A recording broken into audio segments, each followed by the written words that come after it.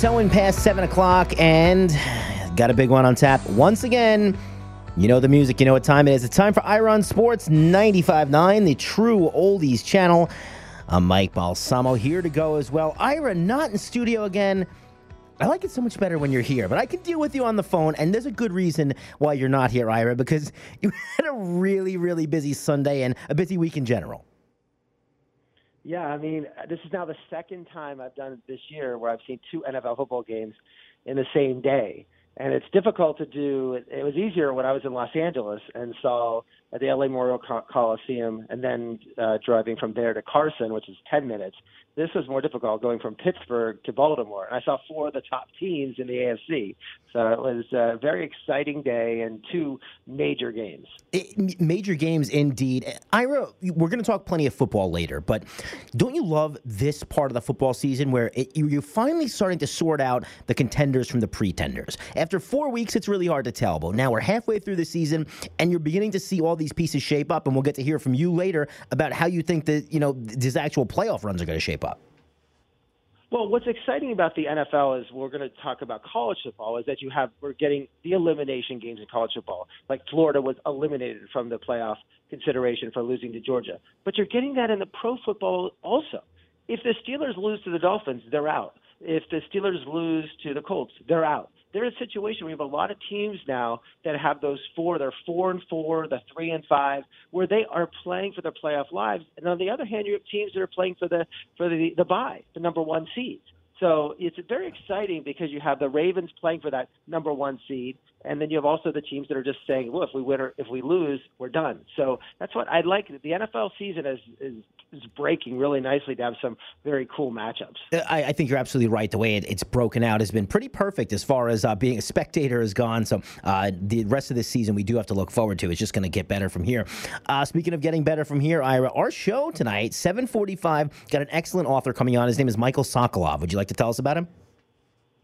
Yes, he's from the New York Magazine. He wrote The Last Temptation of Rick Pitino, the story of corruption and scandal in big business of college basketball. And considering the NCAA has now looked at the idea of paying, or not paying, but allowing players to profit on their likeness, this book just came out in terms of the whole Adidas scandal and the whole basketball scandal they had with Louisville.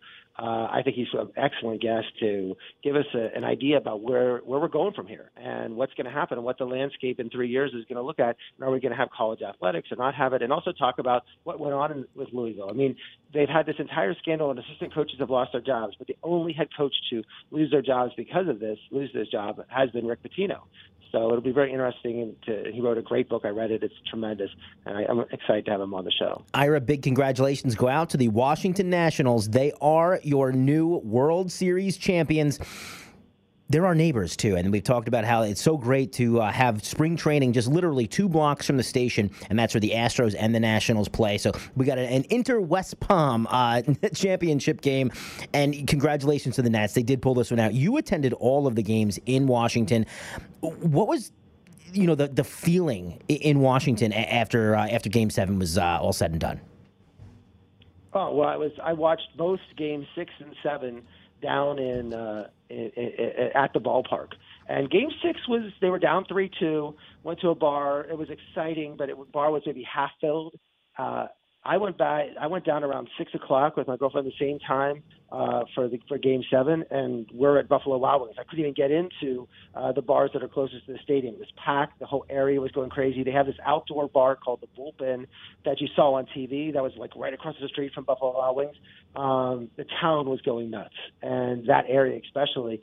It was exciting watching the game in the time, and there were people, of course. It was raining that night, so there were still tens of thousands of fans in the stadium watching the game, sitting in rain, watching it on the screen there. But it was real exciting. I mean, you didn't hear about people turning over cars and riots and violence or anything like that, which is great. But as I said before, the Nationals are a very popular team in town. It brings apart everybody in terms of all nationalities and races and religions and political differences. It's a team that really the city has rallied around, and they played hard. And their slogan was "Finish the fight." finish the fight. And then after they won, they go, fight finished. And I think the fact that they kept coming back. I mean, on May 23rd, the Nats were given their record was 19-31. They were given a 1% chance to make the playoffs, and they rallied back in the playoffs, even 3-1 in the eighth inning against the Brewers, against Hader, who was one of the best relievers in baseball. They were down 2-1 to the Dodgers, came back and won a Game 5 in Dodger Stadium. They rallied from 2-1 the sixth inning deficit to the Astros in Game 6. I mean, they beat the Astros at home, a team that was 60-21 at home, one of the best home records of all time. So just a tremendous, just a feeling. I mean, I was at a restaurant called Cafe Milano, and the team was there, and people were just, every time a player walked in, people were clapping and they walked out. Just the sense of joy for the town. It's a town that everyone the players were great. They were fun. The whole Baby Shark, the enthusiasm of the team. It was good. And then you saw in the parade, this was some teams win and the town likes them, but they're not. This team is a very popular team, and the players are popular and they're fun, and the players embraced it. They really embraced being part of this town and working and winning this in Washington. So to add to some of the stats that you threw out already, Ira, they were 5-0 in elimination games. That's not something easy to do. So they obviously, when it came down to it, the Nationals were ready to go. So let's go back to Game 6. And, I'm looking at this, Ira. Steven Strasburg needed to pitch the game of his life, and pretty much he did. Well, I think he pitched the game of his life, and that's why he just opted out, and people are thinking he's going to have the highest contract in the history of pitchers. But Verlander was 0-6 in the World Series. He's 5.68 ERA and 7 series starts, and he had already lost Game 2. So there was a lot of pressure on him, and we talked about it on the last show. It's like, you got to get to Verlander early. If he has trouble in the first inning, then that would make a difference. But actually Strasburg and Verlander both had difficulty. I mean, in the first, the Nationals got a run based upon, they finally used replay, and replay came into play, and they were able to, infield hit was ruled out, but then they ruled Turner was on base. They jumped out to 1-0. But I think the key inning was that there's a couple key innings that game. The bottom of the first, Springer doubled off Strasburg, and then Altuve moved him over with a sacrifice fly. But then Bregman comes in with a home run and makes it 2-1. And then Gurriel, so suddenly they're down 2-1, and Strasburg's now in trouble. It's a disaster. And then Gurriel comes up, and you remember that hit? It was like dead center. You couldn't imagine it could be any further, and it was caught in dead center field by Robles. And I thought, wow, that could have been 3-1, Strasburg in problems. But the fact that they were able to keep it to just 2-1 was key, because then Verlander and Strasburg, the rest of the game were sort of, going 1-2-3, 1-2-3. On the top of the third, Rendon had a 10-pitch at bat, and I think that was key. It sort of it ate up. And we talked about how the Astros didn't want to go to the bullpen. There's problems with some of their bullpens, but to get Verlander out of the game early, which is what happened. Strasburg pitched in the ninth inning. Verlander was gone by the sixth inning. But then in the top of the fifth, Eaton hits a home run. Soto hits a home run off Verlander, but then what happened was that the Astros, the problem they've been having the entire playoffs was they had men in scoring position and they just couldn't score. Altuve struck out, Brantley grounded out, but the key inning was top of seventh, because and I think the announcers and people talk about the game look about it. I thought, are looking at it wrong. If you remember, what happened is Turner got a hit, but he was ruled out on batter's interference, because he was running to first base and the ball was behind him, and there's debate for a whole day about should he have been out, should he not been out. But remember, they had brought in Will Harris. So during this it was a 10-minute review whether the guy should be out or not. And the Astros reliever, Harris, is standing on the mound, just standing. He threw some pitches, didn't throw pitches. He comes back after that, and there's a man on first. Remember that. Rendon is there. First pitch, home run, 5-2 Nats, game over. And that was, I think, a key moment. I mean, everyone's talking about, oh, boy, the Nationals got a bad break because it could have been men on second and third and no out. Instead, they had men on first and one out. But I think Harris being on the mound, standing there, just doing nothing. It's not what pitchers are used to doing, just waiting for 10 minutes. And Rendon hit the next pitch as a home run. And that really set the stage and didn't really have the Astros had a chance to come back because Strasburg was, going up the rest of the game. And I thought it was interesting in Game 6, they left Strasburg pitch into the ninth inning. And in 2015, I was at the Game 5 of the World Series when the Mets were down 3-1. Matt Harvey, if you remember, pitched one of the best games of all time. Mm-hmm. Going in, he pitched 8 shutouts inning, and a 2-run lead going to the ninth. They were going to take him out. He told Terry Collins, the manager, let me in. He came out, blew the lead, blew the World Series. Terry Collins was fired. Harvey's never been the same pitcher since. The Royals win the World Series. But in this case, they let Strasburg come out for one inning, for one hitter, but then they took him out. But they ended up, easily winning the game 7-2. But I think the game turned on the fact that they were able to get Verlander out of the game, and just Strasburg pitched great. And Strasburg was able in that first inning to keep it a 2-1 game and not make it worse, 3 or 4 or 5 runs. It's 7:16. You're listening to Ira on Sports. This is the True Oldies channel. I'm Mike Balsamo. At 7:45, author of The Last Temptation of Rick Pitino, Mike Sokolov, joins us here on Ira on Sports.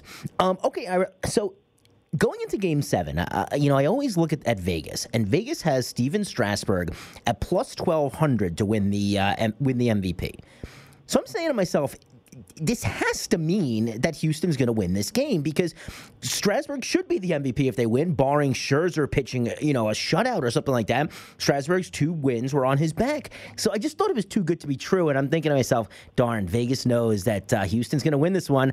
It was a great game, Ira, but that was not the case. No, I mean, what happened is that the Nats, of course, win 6-2. Scherzer, Greinke, and Greinke for the Astros pitched phenomenally.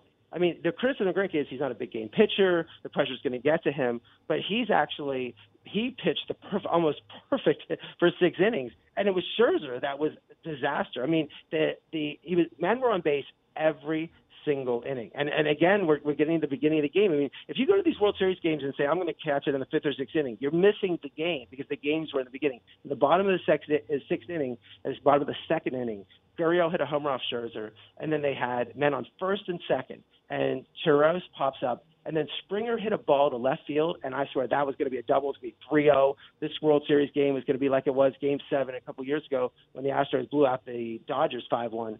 But instead, Soto catches it right on like a lollipop, almost an ice cream cone catch, and so that it held it to 1-0. But then the rest of that, from the 3rd, the 4th, as much as Greinke's getting 1, 2, 3, Scherzer is just surviving. Like in the bottom of the 3rd, Altuve got a hit, Bregman walked, but then Alvarez hit a long drive out. Bottom of the 4th, Reddick was on. Reddick and Springer were both on. Altuve, who was 2 for 14 with runners in scoring position, he flew out. The bottom of the 5th, same thing. They had that on 1st and 3rd, and Scherzer struck out. It was like Scherzer was just getting out of problems after problems and not giving up anything. And then it all came apart. Finally, he was able to keep him in the game. And in the 7th inning, Rendon hits a home run off Greinke, and then he walked Soto. So after only pitching, he just gave up 2 hits and a walk. After just pitching 80 pitches, A.J. Hinch takes out Greinke. But he's still leading 2-1, and they put Harrison, who gave up the home run the night before, but they don't bring Garrett Cole in, who everybody thought they were going to bring in. Like, you have the best pitcher in baseball right there sitting there, but you don't bring him in. You bring Harrison. What does Harris do? Home run to Howie Kendrick, who had the grand slam against the Dodgers, 3-2 Nats. And then that was the end of the game. That was where they won. And then the smart thing with the Nats did is they brought Corbin in. And Corbin, who has been maligned a little with his ERA and everything, he pitched 3 scoreless innings and was able to win the game for the Nats. So, and then they kept adding runs. I mean, none of these games going to the 9th inning were ever one of those things where it was close. It was literally the teams took the lead and then stayed it. That's what happened in the 3 games in Washington and the 4 games in Houston, where and of course, for the first time ever, all the road teams won every single game. But the key really was, I mean, the decision from A.J. Hinch to take out Greinke, where I would have left Greinke in. I mean, all he did was Yeah. give a home run to their best hitter, Rendon. He walked Soto, and it was a close call. People said, wow, it could have gone either way. But then to take him out and bring Harrison, just giving up that home run the night before, I wouldn't have done that. Ira, any more takeaways here from Washington? I know you had a great time celebrating with all these fans. Well, I would say that for a team that I think that for a team that, remember, they won a title in 1924. People like, we haven't won a title since 1924. I'm like, well, who was around in 1924 to win that title? But they've been back since 2005, and they've had good teams. But when you win, when you didn't expect you're going to win, I think it's different. I think if the Yankees would have won, the Dodgers would have won, it'd be like, we've been in it. But for Washington to actually come out from the wild card and be down like this, I thought it was just a tremendous. It was something that was this comeback, and I love the term "finish the fight," and fight finished, and that was what the theme was, what they were doing. But it was exciting when they won to be down there. I've never seen so many people clear out a bar. Like, everyone's at Buffalo Wild Wings, and the moment the game ended, they all rushed out. Like, did people think about on their bills? Did anyone pay? I mean, they were all in the streets, and it was fun. And then they had the newspapers with the headlines. But I love that. I thought it was great. And but things changed. Strasburg's opted out of his contract. People don't really know if he's going to go to City or back. Ryan Zimmerman and Yanni Gomes, their options were not taken back, so they might be gone. Rendon's a free agent. So this team is an older team. The question is, can the Nats, how much of the players they can bring back? But it was exciting to note that the first pitch, Scherzer pitched, I don't know who hit the home run, but Scherzer gave a home run. It was the first spring training game in February sometime between the Astros and the Nats. And they'll probably play one of the first spring trainings again. And I think if anyone has a chance to go to the ballpark in the Palm Beaches, look at that facility. It was built in 2017. It's totally state-of-the-art. There's 7 or 8 baseball fields, computer simulations, everything. You got to think that facility has helped these two teams. The fact that they train in these facilities, that their players, their minor leaguers, everyone there. I think it's something to say that the fact that it's a state-of-the-art baseball facility and the two teams that play in that have made the World Series, you have to give some credit to the facility. Absolutely, you do. 722, Ira on Sports, True Oldies Channel. I'm Mike Balsamo. Ira, so I wake up on Saturday morning and I'm perusing the schedule for college football games. There really wasn't much out there, was there? No, I mean, it was weird. If Alabama off, LSU off, Ohio State, Penn State, and Clemson was playing Wofford. So it was one of those slow days. And there was only 5 weekends left in football. So it was weird that it was a day that teams have bye weeks, and the teams that like Clemson that were playing was an easy schedule. But there were some really good games. So as much as this week was sort of an off or down week getting ready, I still thought I watched some good football games this Saturday. Well, let's start it off with Baylor, because this was one that was probably a little closer than Baylor wanted it to be. Well, Baylor was a 17.5-point favorite. It was Thursday night, and I think this was a great way for Baylor to go on the national stage. Remember, 2 years ago, they've only won one game. Matt Rule, who you will hear his name for every job that's open. I'm telling you, every NFL job. He was a finalist for the Jets the last time, the Jets. But Matt Rule is going to be on every short list for every team that is looking for a coach. And the job he did at Baylor, this turnaround is remarkable. But look, this game was a lot closer than Baylor thought. Their defense played great. But West Virginia had a chance to tie at the end of the game. They actually kicked the field goal to tie, but then they tried it again. It was a delay of game. They tried it again, and it was blocked. But Charlie Brewer, great quarter gave for Baylor at 270 yards passing, 2 touchdowns. Look, Baylor's undefeated. They still have Oklahoma to play. They still have Texas to play. But on the national stage, people got to see what Baylor's all about. And look, they run the table. I think they're going to the national championship picture. I don't think they're going to run the table, but they still have everything if they can win the rest of their games. So, Ira, the game I was super excited about was one right here with our kind of hometown Florida Gators taking on Georgia. It was easily the game of the weekend, and you know what? It ended up being a very good game to watch. It was exciting because Georgia came in with a line. It was 3.5, 4, 5, around that point. But Florida played hard. And Florida, Florida has been playing the game against LSU. This is now their second loss. They're eliminated from the playoff competition because Georgia now is going to win the SEC East. But Georgia was dominating the whole game. But all they were doing was kicking field goals.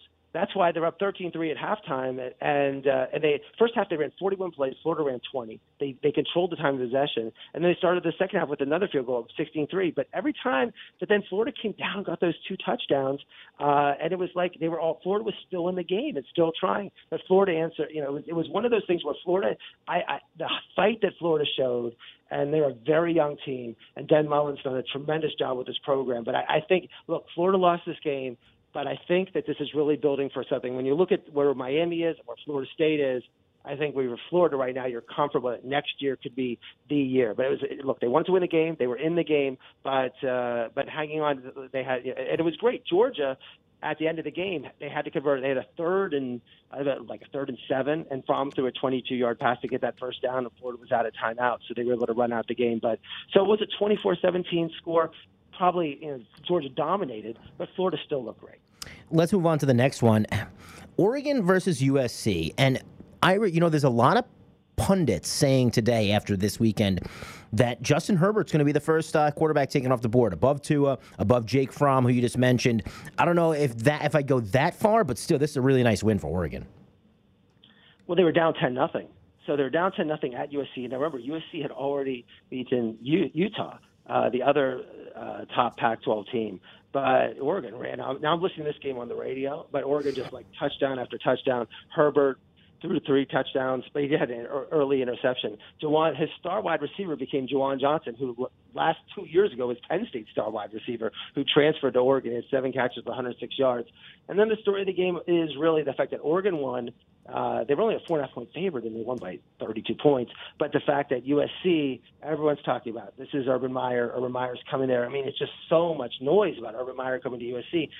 They just USC hired a new athletic director, replacing Lynn Swan, and he was asked about Urban Meyer. And he can actually comment about Urban Meyer because, to some extent, he already has a coach, but the fact is Urban's not coaching anywhere. I don't think Urban should take this job. I don't think USC is that great a job. Their facilities aren't that great, but he's not denying it. Maybe he just likes the fact that his name's in the news for that. But Chip Helton is struggling there at USC, and clearly the school wants him. I mean, the fan base wants him out. And I have a lot of friends who are USC fans, and they're not upset that they got blown out. They want it clear that they want Helton gone and they want Urban Meyer. Let's keep it on the West Coast. You brought up Utah earlier, and Utah did get a nice win against Washington. If you get a chance to watch Utah play, Tyler Huntley, their quarterback, is great. Zach Moss, the running back, is NFL running back. And it was a close game. I mean, winning at Washington is hard. Washington's had a down year, but Utah, they won 33-28. They were down 21-13 in the game and were able to come back and with a big interception and get back into the game. But it's now sets up for the Pac-12. It was a great showcase for the Pac-12. But the other teams weren't playing. They were on TV. People could watch them. And now if Utah and Oregon both need each other to keep winning, because then they could play in the Pac-12 championship game and look good when they beat each other. One beats the other. But the fact that each team has one loss, this is what the Pac-12 wanted. They needed 2 clear-cut teams to come and go meet in the Pac-12 championship game. Ira, let's talk about Auburn, because I would think that Auburn has to be a little disappointed with this result. Nobody expected this game to be as close as it was. Ole Miss plays hard. I watched that game too, and I'm excited if I'm an Auburn fan. Bo Nix, their quarterback, was 20 for 44, 340 yards. He's looking good. He's looking like someone who might. It's off and on, but they ended up winning the game. They dominated. They had 500 yards to Mississippi's 250. Auburn settled for 5 field goals in the game. They could have blown this game totally out. I mean, Mississippi's 3-6. They're having a down year, of course, but they missed 3 of the field goals. And then even at the end of the game, Auburn, they settled. Their kicker had missed 2 field goals already.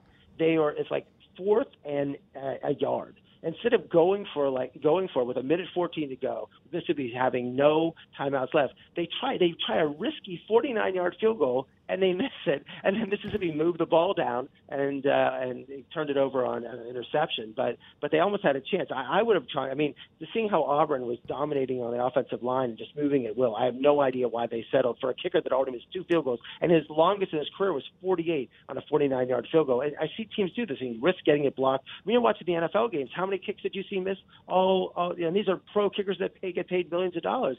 I would not have had my kicker go out with a 49-yard field goal and try to kick that. So, Ira, you obviously have been away from South Florida for a little bit. Everyone here, everyone in Miami has been billing this up like this was their Super Bowl this weekend. They had to have a good showing against a down FSU team. They did, and it cost Willie Taggart his job. Well, Miami set an all-time record, 9 sacks. Greg Rousseau had 4 sacks for Miami, 27-10 win. I mean, both teams are 5-4 going into game. But just a dominating win and a win that Miami wanted to have. And to think that next day, Willie Taggart gets fired. I mean, he's only in the middle of his second year. He's 9-12, 6-9 in ACC games, but he's been 0-5 against Miami, Florida, and Clemson. Most importantly, they're getting no attendance at the stadium. I mean, they're getting 40,000 to watch games. What's shocking is that they have to pay him $17 million. I mean, crazy. You're wondering how a coach that was 5-7 last year, as the first losing season since 1976. But he really had he was 16-20 at Western Kentucky, 24-25 at South Florida, and then he was at Oregon for 1 year at 7-5. Why Florida State felt the need to pay him so much money? Now they're paying they're paying a $17 million buyout to Willie Taggart. Then they have to pay another coach. They're going to have to pay a minimum of $5 to $7 million a year. So it just shows you what it is. But Florida State they're just not going to tolerate this, but unfortunately, they should have never signed Taggart to that contract. Do you think they're able to bring in another big-name coach, Ira? I mean, this team gets further and further away from the Bobby Bowden days every day.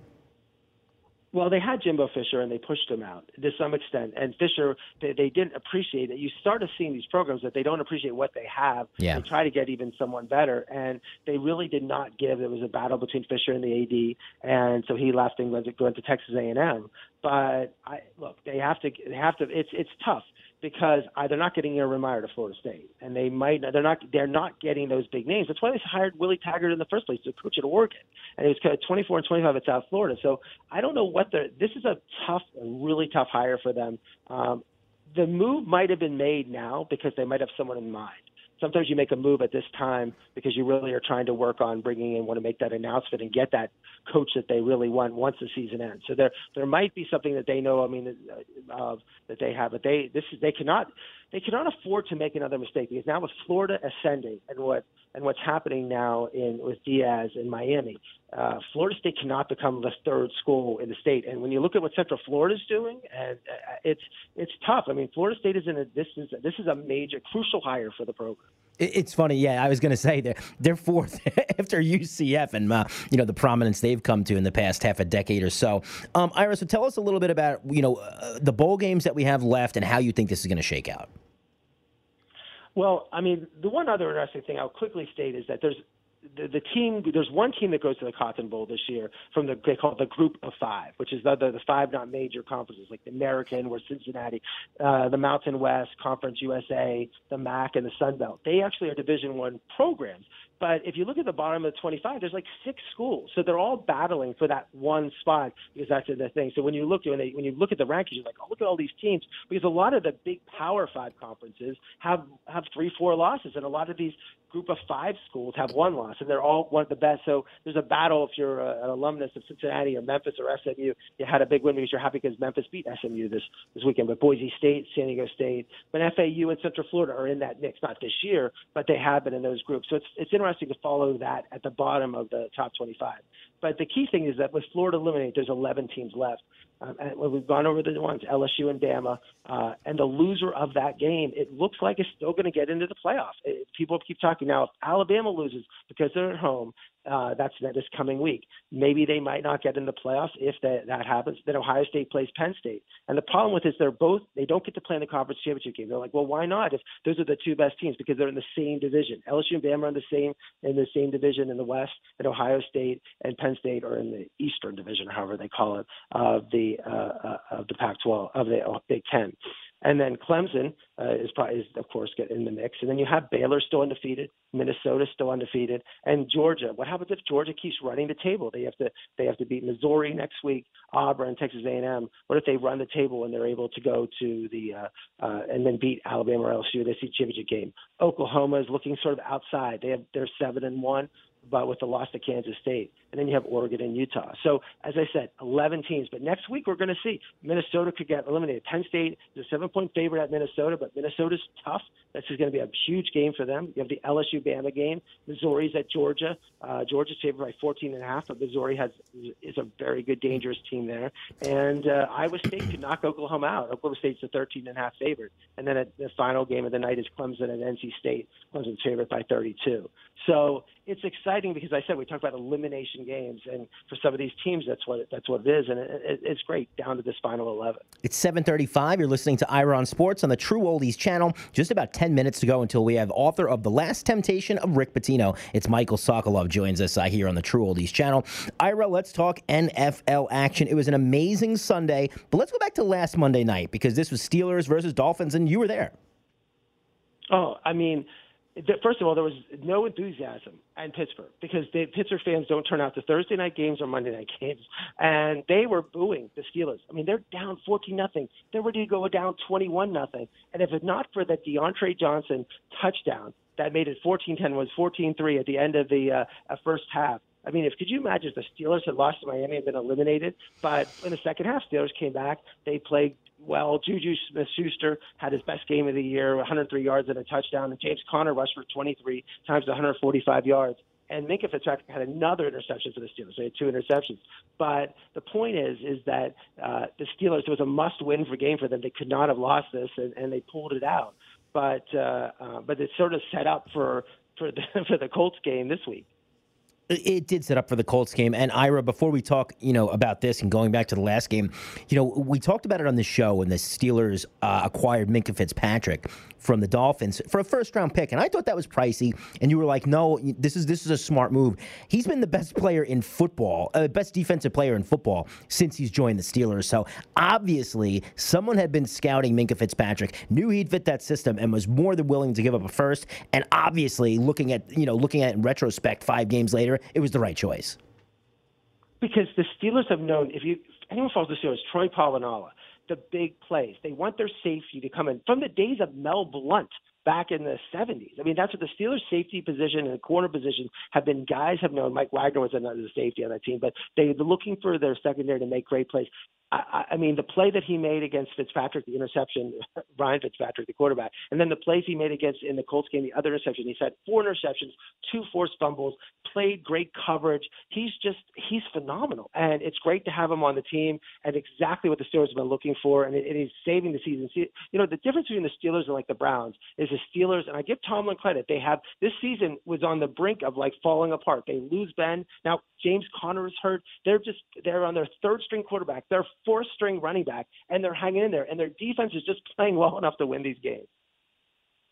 Okay, so moving on to yesterday's game, if your name's not Adam Vinatieri, you've been cut 3 weeks ago. I can't believe the Colts have let him get on this long, but either way, Pittsburgh's walking out of here with a win. I got to go down to the field before the game. It was neat. So I was on the field watching, and Vinatieri, it's like if you're there and you're watching before the game and you're seeing Boswell kick, and that's the Pittsburgh kicker. He's making everything. He's kicking everywhere from all distances, everything. But Vinatieri, he was missing everything. It was all over, not even close misses. And it was terrible. It was exciting to be the game there early because the Rudolph and some of the Steelers, they were almost playing pickup football, backyard football in their shorts. Before they, I was out there so early that they're out there just in shorts and T-shirts playing games, playing fun games, warming up. And then they come out later dressed and they're this and it's very more serious. But I thought it was fun before the game. You'd see them just drawing plays up on their hands. And it was pretty cool. I think the Steelers, I like being down there. They were very loose. They were relaxed. But I noticed that Vinatieri was missing everything before the game started. No, he was. And as the game went on, it proved that they couldn't trust him any longer. He missed 1 field goal. Granted, they showed on the replay the laces were in on it, but it looked like a high school kid trying to make an NFL kick. It was really bad, Ira. So what happened in this game before you had to hop in your car and go to Baltimore? Well, the Colts, again, like the Dolphin game, the Colts were up 10-3. Jacoby Brissett hurts his ankle, and he's out of the game, and Brian Hoyer comes in. Brian Hoyer is backed up Tom Brady and Ben Roethlisberger is now he's the backup for Jacoby Brissett. So he's a very good backup. And Brissett didn't really that hurt. I mean, he was jumping around the sidelines. He was moving. You're waiting for him to come in the game, but he didn't come back. But then the Colts drove down. I thought they were going to go up to like 17-3. They were down the 20-yard line. They threw an interception to Minkah Fitzpatrick, who runs it back for a touchdown.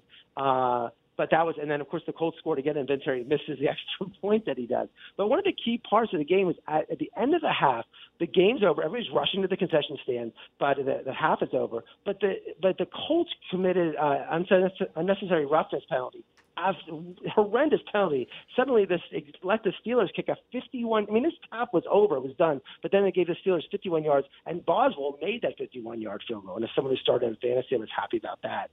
But in the second half, the Steelers again. I mean, they are a messy team. They do not win pretty right now. They're just trying to survive. I mean, Rudolph got sacked for a safety. It was 2018, and then everybody was fumbling. The Colts fumbled. Samuels for the Steelers fumbled. It was, but only until the Rudolph threw to James Washington, and they got a field goal to make up 26-24. Colts have the ball. They come 3 and out. They can't do anything. Then they get the ball again, and you think the game's over. They stopped them on 4th down, but they threw this pass interference penalty down to the 50. And then the Colts, for a team that was like looking what Vinatieri was doing, then they played like what the team's been doing, playing for the field goal. But they're playing for a 43-yard good field goal. I think it's a difference in playing that than like a 20-yard field goal. Because they ran 3 balls 3 times up the middle, and then Vinatieri completely missed that. It wasn't even close. And the Steelers hang on for a 2-point win, doing just enough to win. And then I ran, literally, my girlfriend and I, we got in a rickshaw, had it taken to my car, and drove, luckily, no traffic, straight to Baltimore for the Raven game. And Ira, this was a good one, and I won't be one to toot my own horn, but I picked 2 games this week. I picked Baltimore to beat the Pats, and I picked the Dolphins to beat the Jets. So I was on top of this week. This was a great game, though, even though the score wasn't so close. But I know you might have had a little bit of a bad taste in your mouth just from the atmosphere and the fans in Baltimore. Fans are terrible. Raven fans are awful. They are just. I mean, my girlfriend was wearing Patriots gear. They're yelling and screaming at any Patriots fan. I just wore a Steeler jacket and like a Nats hat. And I mean, I could not believe. I mean, they're rude. I mean, I go to all these events. I've never seen fans like. I mean, I have Cleveland and Philly. So now I'll be at Cleveland in a couple of weeks, and I'll make an analysis between Cleveland and Baltimore fans. But they're not fun. Like they're miserable. But I will say this: November 4th, 2018, Steelers won 23-16. I was there. It was Joe Flacco's last game they started. The Ravens fell to 4-5. They now had lost 4 to 5 games. Everyone said fire Harbaugh, bench Flacco. They didn't fire Harbaugh. They benched Flacco. And then Jackson run it. Since then, they won 6 out of 7 games. They only lost to KC in overtime. Then they lost to Chargers in the playoffs. And now this year they're 5-2. I mean 6-2. So they have done. I mean that turnaround, that moment when everyone thought the season's over, Harbaugh's getting fired, whatever. Bringing Lamar Jackson in was the key. And I mean this was. Look, all you have to see is that this game is. I can't believe the Patriots hung in the game. I mean, the Ravens put these drives where they just ate up clock. I mean, an 11-play, 75-yard drive, and then 11-play, 54-yard drive, and then another long drive. I mean, at one point in the game, they had like 13 minutes, and the Patriots had the ball for like 2 minutes. It wasn't even close, but they were up 17-0. But then the Ravens fumble on a punt. The Patriots are able to come back on a touchdown, and the Ravens fumbled again, and they're just hanging in. And at that point, you almost thought, boy, the Ravens are going to throw this game around. But when Julian Edelman fumbled the ball and Humphrey for the Ravens returned it for a touchdown, made it 24-13, that was just the big killer. And then for the Patriots. And I mean, I was rooting for the Patriots because the Steelers now are still 2 games behind the Ravens. So I was trying to root. You know, it was weird for a Steeler fan to root for the Patriots, so we had to, of course, over the Ravens. But it was. I mean, Patriots were given their defense was averaging 7.5 points a game. They give up 30. The Ravens had 26 first downs, 210 yards rushing.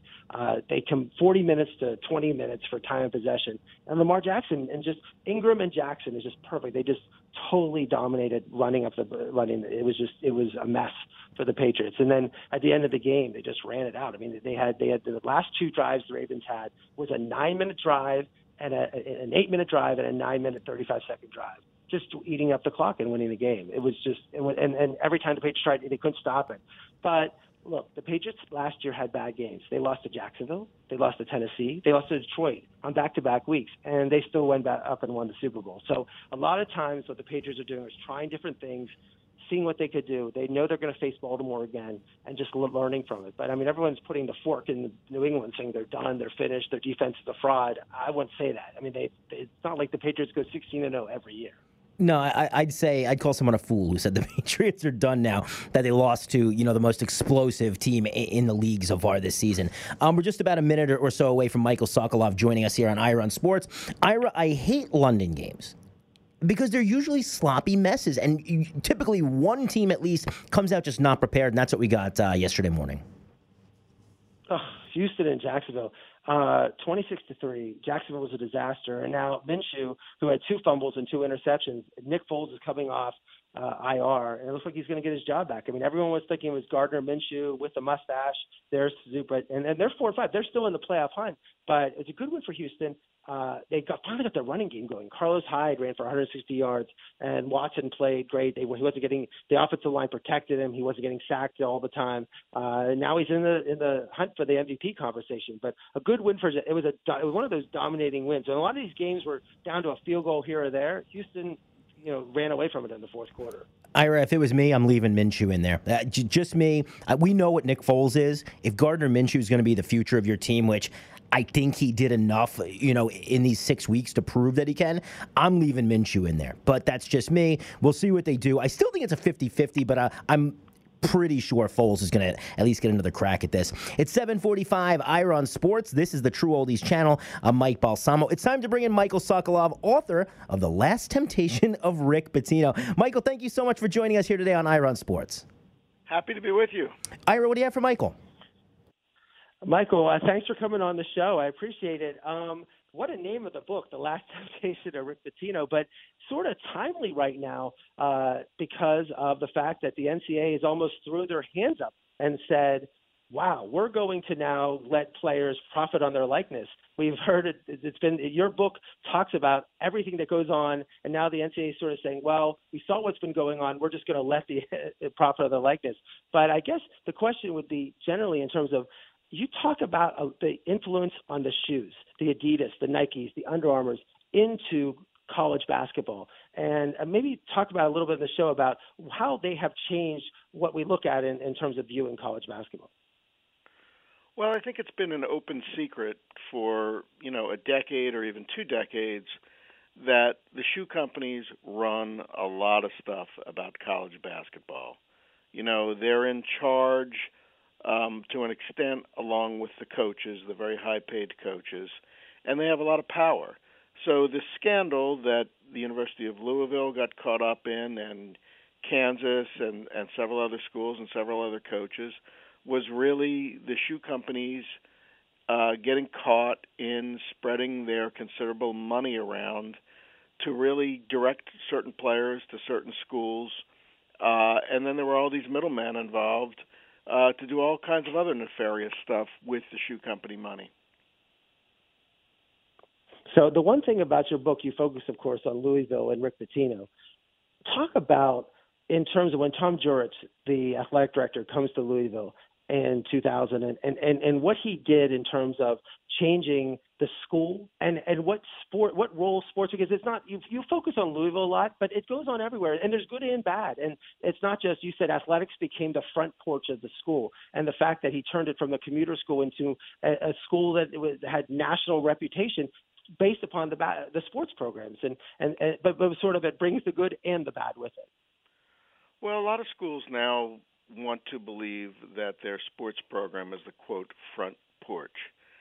And, the thing that they want to show to the rest of the world. And as you say, there's good and bad with that. But it's a little bit like if you've ever been to a Las Vegas casino and you have to go through the slot machines and the blackjack tables and the craps tables to get to your hotel room. So that's the front porch. And, that's a little problematic in a way. The sports program is the same way. At Louisville, that's what they wanted to show to the world. And Tom Jurich, who was the athletic director and really a genius in his own way, not only rebuilt the basketball program that Denny Crum had once turned into a nationally known program, and he hired Rick Pitino, and he got the city to build him a big NBA-style arena. But, he got a football team at Louisville to be a national powerhouse, which, no one ever imagined before. And he got all these people in Louisville to consider these teams, like their pro teams, and money just poured in, and everybody was happy, and everybody was happy until they weren't happy, because first the basketball team under Pitino, went through two scandals, and then the school itself went through a financial scandal where it turned out that a lot of this athletic money was just about like a slush fund, and it was being used to pay administrators, massive amounts of money. And so when the athletic program fell into trouble, the school whose front porch it was really diminished as well.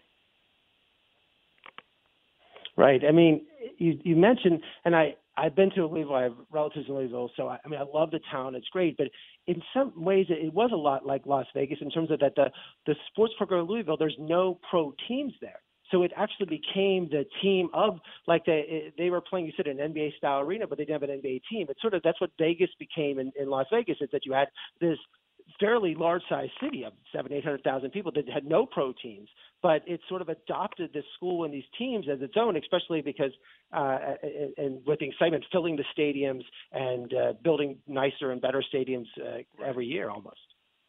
Well, that's exactly right. And one of the interesting things about Louisville is that the Tom Jurich and others at Louisville really kept an NBA team out of there. At one point, David Stern and others felt that Louisville could have an NBA team. It's a pretty big city. It's got some money. It's, an up-and-coming regional city. It's, not all that unlike Salt Lake City or Charlotte or I'm trying to think of some of the other NBA cities. It wouldn't be one of the bigger ones, but it could have an NBA team. And certainly the arena with its, luxury suites and beautiful amenities could have an NBA team, but Louisville said, you know what, our basketball team is the NBA team, and the city rallied around it as if it were. And I guess that brings back to the analysis. You spent a lot of time talking to Michael Sokolov, who wrote a tremendous book called The Last Temptation of Rick Pitino's out at Amazon and Barnes & Noble, and those books, a tremendous book about the scandal itself with Louisville and also just in general everything that's going on in college sports and in college basketball particularly. But so Rick Pitino takes his team to 3 Final Fours, is the team's perennially one of the top teams. And then he has an affair with a staffer and it became salacious. We don't have to go into the details of that. But then he comes back after that and he wins the national championship 2012, 2013 with only one NBA player potential that ever played in the NBA on that team. And then he's toast of the town. But then the next scandal, the fact that they was found that they were having strippers at the dorms with 14 times they had parties. Again, but most coaches, it's hard to say what other coach in America, and we have big name coaches. I don't know who else could have survived the 2 scandals that he had and still keep the power that he had. Well, I think that it's remarkable that he survived both of those scandals, especially what was called Strippergate, which was a series of parties over 3 or 4 years in the basketball dorm, steps from Rick Pitino's office, in which, strippers and escorts came in and entertained and had sex parties for recruits and for some current players. And Rick Pitino said, oh my gosh, I knew nothing about that. And maybe he didn't, but when you're in charge of, a business the size of what Louisville basketball was, if it's a public company, whatever it is, you're held responsible usually for the things that happen under you. And the person who organized these parties was not some employee Pitino never met. It was his former point guard and somebody on his staff. So he survived that, and it was a testament to how popular he was in Louisville and what an amazing coach Rick Pitino really was. I mean, Rick Pitino is a gifted coach. So, one of the reasons I called the book The Last Temptation of Rick Pitino is the recruiting scandal a year ago, or more than a year ago at this point, was really, the third temptation, and that's the one that he could not survive. And you mentioned in your book that the skill of Rick Pitino is, the comment is that he could beat you with his players, or if you want to give him your players, he'll beat you with your players too. That he was, and he had won with not the top names, as opposed to the schools that were getting the top 5 and top 10 groups and the Zion Williamsons of the world. He wasn't really getting those players. He was developing even Donovan Mitchell, who's the player at Louisville, who now plays at Utah, who's a star. He wasn't coming in as a top recruit. But then it's surprising that the skill that brought him down was like Brian Bowen Jr., a top recruit that decided to go there. So talk a little about this whole Brian Bowen Jr. and what role he played into finally bringing down Rick Pitino. Well, first of all, you mentioned about Pitino not getting top recruits. I mean, he won a national championship and went to Final Fours without any lottery picks. That doesn't happen, but that's the skill he had.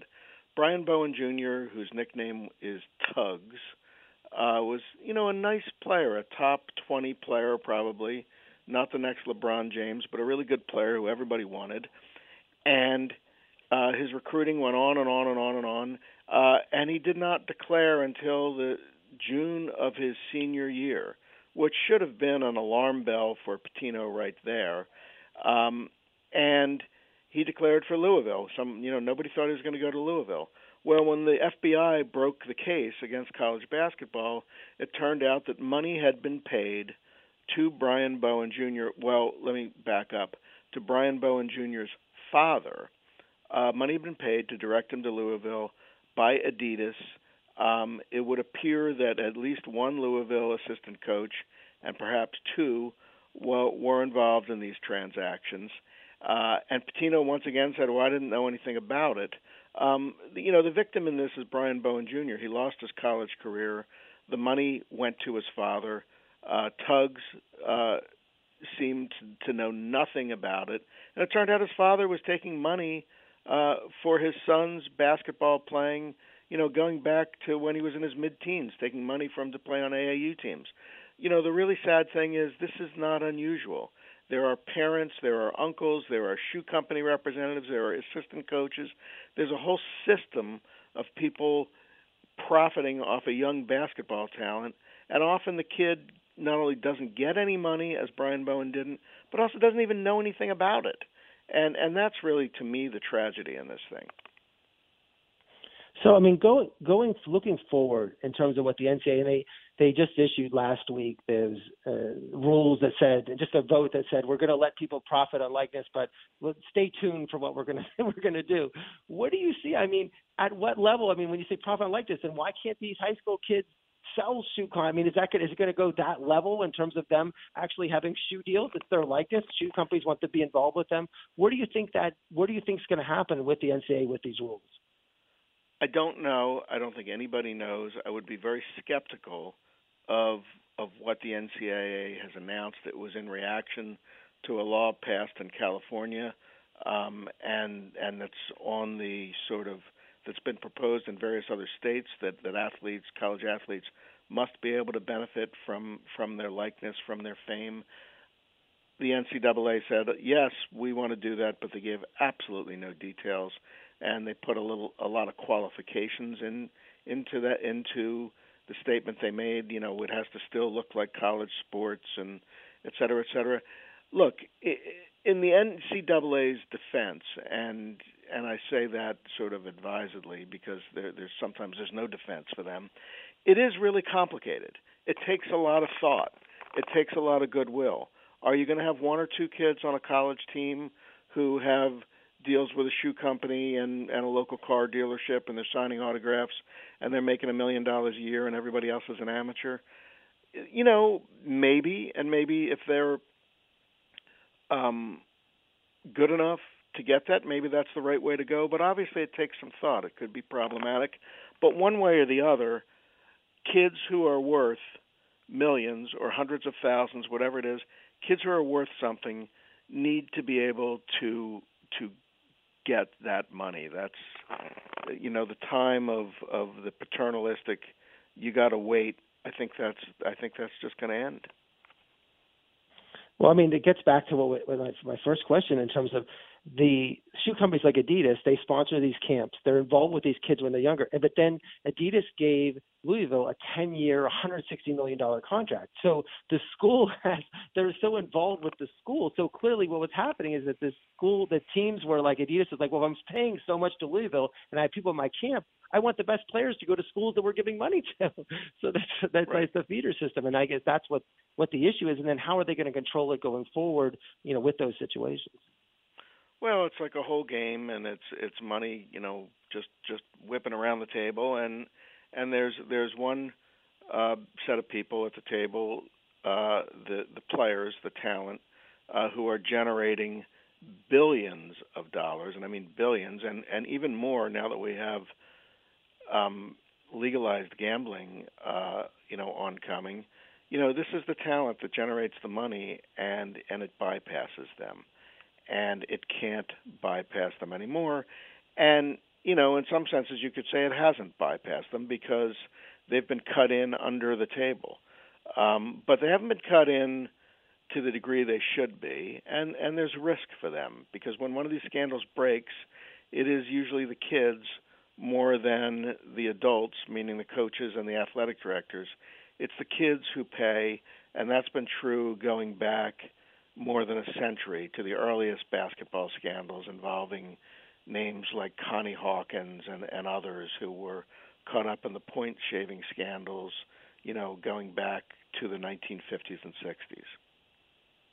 No, I really appreciate you bringing that up because, even with Reggie Bush, he had to get back his Heisman Trophy, and all the benefits went to his family. I mean, it was not proved that Reggie got any benefits, really, and he had to give up he's the only person to have to give back a Heisman Trophy, and he's done well for himself now, but I felt bad about that when it's that situation. But yes. We just talked to Michael Sokolov, Last Temptations of Rick Pitino. It's available from Penguin Press. It's in bookstores, online, and you can read through ebooks and everything. So I think the book is great, and even if you're not I'm not so interested in Pitino or Louisville, if you want to get an insight into college basketball and what college sports really is going to, I think it's a great read, and I would suggest everybody buy it. So, Michael, thanks a lot for coming on the show. Thanks so much for reaching out to me. I appreciate it. Great interview here with Michael Sokolov here on Ira on Sports. It's 8:01.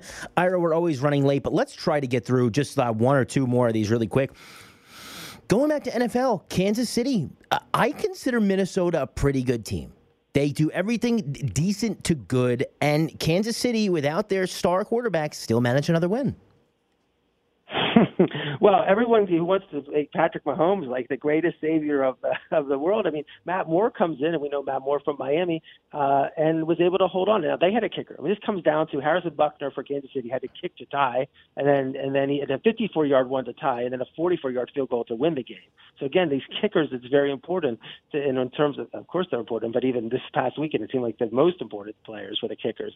But the Vikings, look, it was a tough game, but it was one that they really, with the Packers losing, they could have taken a hold of this division, and they fell to 6-3. And Kansas City winning keeps them in that hunt with the Ravens winning for getting that other, besides the Patriots, the other number one, the first bye.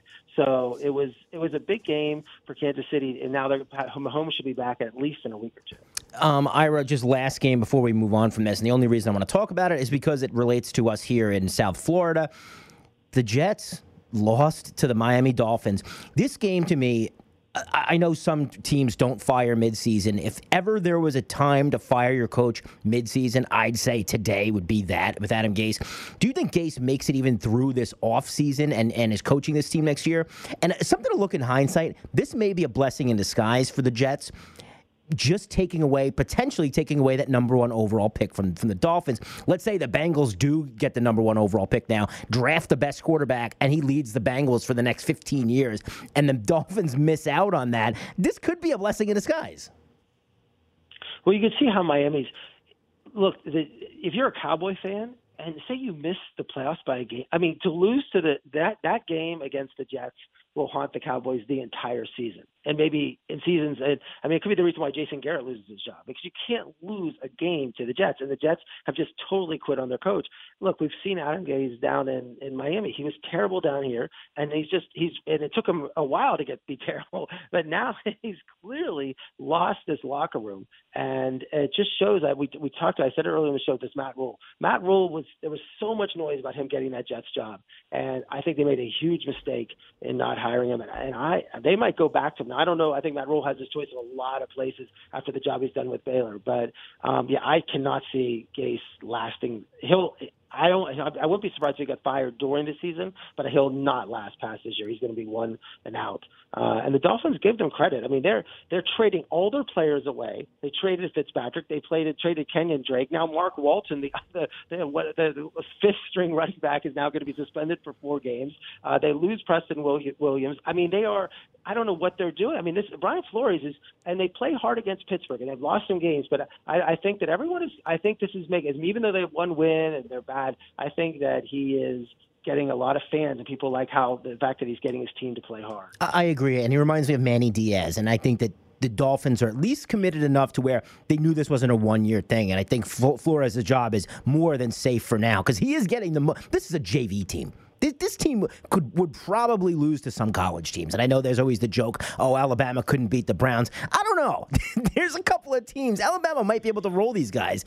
I know you want to talk about it before we wrap this up. This was a huge weekend for fighting, and it was also something strange to me that I never thought I'd see between boxing and UFC. Let's talk about it. Well, Diaz versus Masvidal was UFC 244. It was one of those fights. It wasn't a title fight, but it was at Madison Square Garden, and they were banned from fighting UFC at Madison Square Garden for years. It was the last state to allow it. So when it came, it's been a big deal. And even the President of the United States went to the fight, and they weren't fighting for a title, but Diaz and Masvidal promoted this fight great. And Masvidal won in 3 rounds. Diaz was stopped on a cut. A lot of excitement. But I was watching that fight, but I was waiting for the Canelo Alvarez fight, Canelo is the top draw in boxing. He literally had to wait an hour before that fight was over because they did not want to start the boxing match while the UFC fight was going on. And they actually, in Vegas, they were showing the UFC fight before the boxing. They weren't showing other boxing matches. They just thought it was like almost it was almost a 2-hour gap between the last boxing match and the main event between Alvarez and Kovalev. So I think it was not a good look for boxing to have to see the stage. The fight didn't go on till 1 a.m. Ira, real quick, NBA. Our Miami Heat are off to a sneaky good start, and it's led by these 2 rookies that really, Tyler Hero was a little bit projected to do something, but this guy Nunn absolutely was not, and he's setting records. So this is an impressive start to the NBA season. Well, for the Heat, certainly, and we're going to spend more time talking about the NBA. I've been in fantasy leagues left and right. The things I'm going to say, Warriors, complete disaster. They're 1-5. Curry's out.